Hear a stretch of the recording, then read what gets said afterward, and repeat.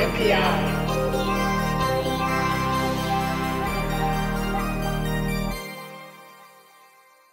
On NPI brought to you by DigiKey. This week's it's NXP. Anita, what is the new product of the week this week? Okay, yes, from Nexperia. This is their first load switch. It's like, I was like, oh, maybe they have stock other ones and this is just their latest. Nope, this is their first time getting into this market. So this is the NPS 4053. I was anxiously waiting until this was in stock, and it's now in stock at DigiKey. So I feel like it's time to highlight it. So this is a 5.5 volt or 5 volt load switch, 55 milliohm. It are on resistance up to 80 milliohms at VN 2.5, and basically it's what it sounds like. You have an input voltage and output voltage, and you want to connect the input to the output, so that you can power a sub circuit, turn it on, turn it off, have current limiting, have under voltage lockout protection, have short circuit protection. It can be used for a couple different reasons. One can be used to turn on and off a circuit to reduce power or to protect against, again, like short circuits. Like you have, in this case, the example for the application is USB. Your USB device malfunctions. You don't want to take down the hub and the computer, so you would be able to disconnect it cleanly. And this is just a very nice all-in-one integrated switch that does a lot of things. So a lot of times when we say, you want to turn something on or off, you might use a mechanical switch. And, we've done that before. We have circuits, and I'll show in a little bit on like a Metro where we use a mechanical switch to, on the BFF LiPo for Cutie Pie. We actually just use a mechanical switch to turn things on and off. The switch is rated for the amount of current we need to pass. So you just, toggle it left or right, turns on or off, or here's an on-off mechanical switch that's designed to carry, up to 5-10 amps of current. But that's mechanical. So for electrical, you can use a relay, or we covered SSRs a bunch of times on NPI. You can check out those videos on when you can use an SSR. These are also great, very high currents, very fast. Have not mechanical disconnection, but good electrical disconnection between input and output. But these are really big. They're meant for like extremely high currents and extremely high voltages, 200, 300 up. So this is, an example of a mechanical switch that we've used. It's really simple. You want to either connect the VBAT voltage, the battery input, to the 5 volt power line or not. You have a mechanical switch, you flick it to connect, you flick it to disconnect. In this case, it's a DP/DT, and I kicked it in parallel to get twice as much current rating.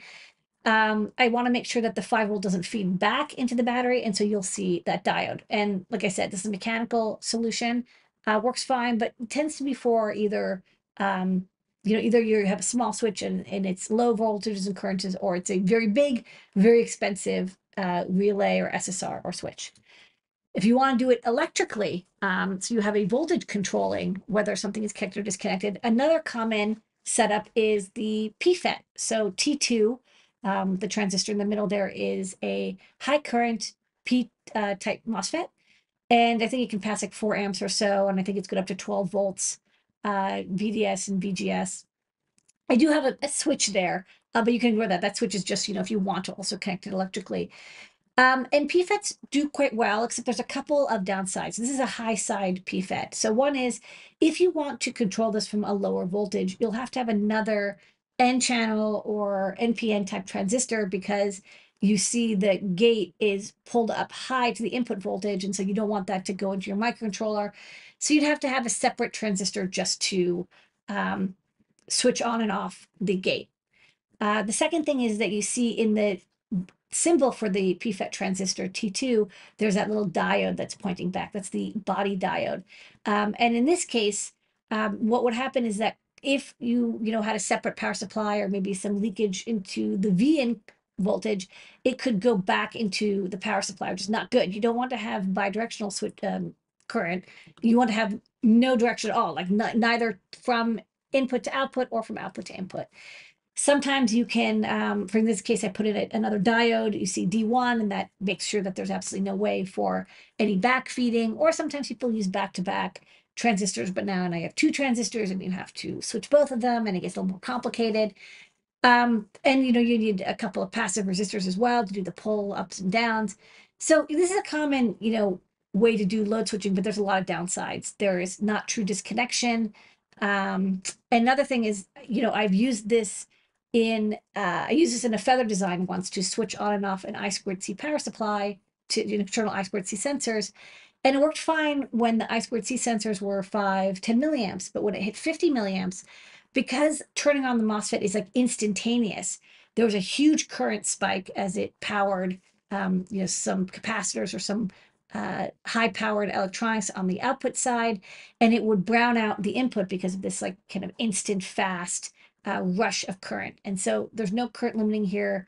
You could add a crowbar circuit, but now it's getting really complicated. It's getting to like 10 components just to turn on and off some circuitry. Another solution that you could do is have a separate regulator. In this case, this is another design type I used. So instead of a PFET, I use a separate regulator, and then the enable pin is tied to an IO, and then you can turn it on and off. This works great as long as you have a higher voltage with enough dropout that, when you have that current rush, it doesn't affect the other power supplies. But you don't always want to have a regulator for each one. You have to add more capacitance. You have to pick one that doesn't have, feedback voltage from output to input.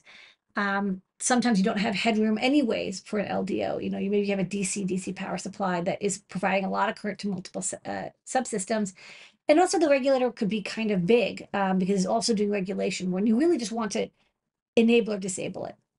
So thus the NXP NPS4052. That's the part number. So here it is. It's a 2 millimeter by 2 millimeter package, so it's nice and small. It's very simple. You have the input and the output. You have the logic switch on. You have a flag output, so that is something that tells you when then there's an error, if there's a short circuit or under voltage or over voltage or whatever. I limit, which is kind of neat. The resistor can be used to limit the current to convert from constant voltage to constant current.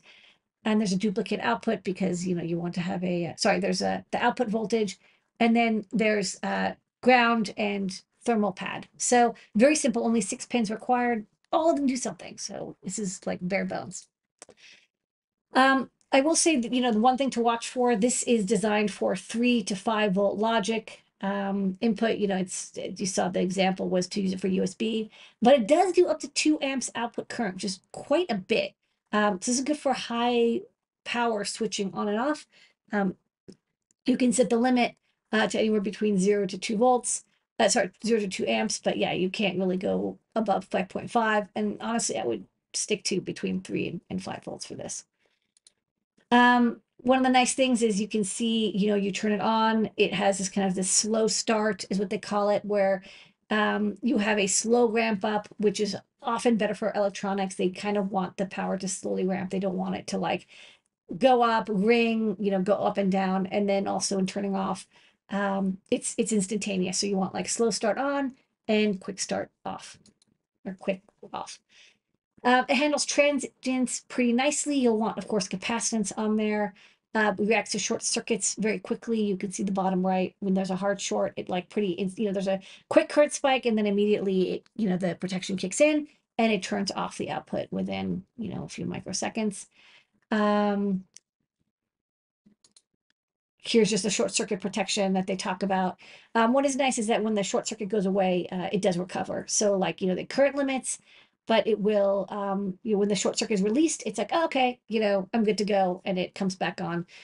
Some voltage regulators and switches latch on or off. And then finally, there's the fault output flag, kind of handy. So it tells you over temperature, I think under voltage, over current, etc. And then of course the enable pin can be controlled. If you have a 5 volt power supply, you can control it with a lower voltage.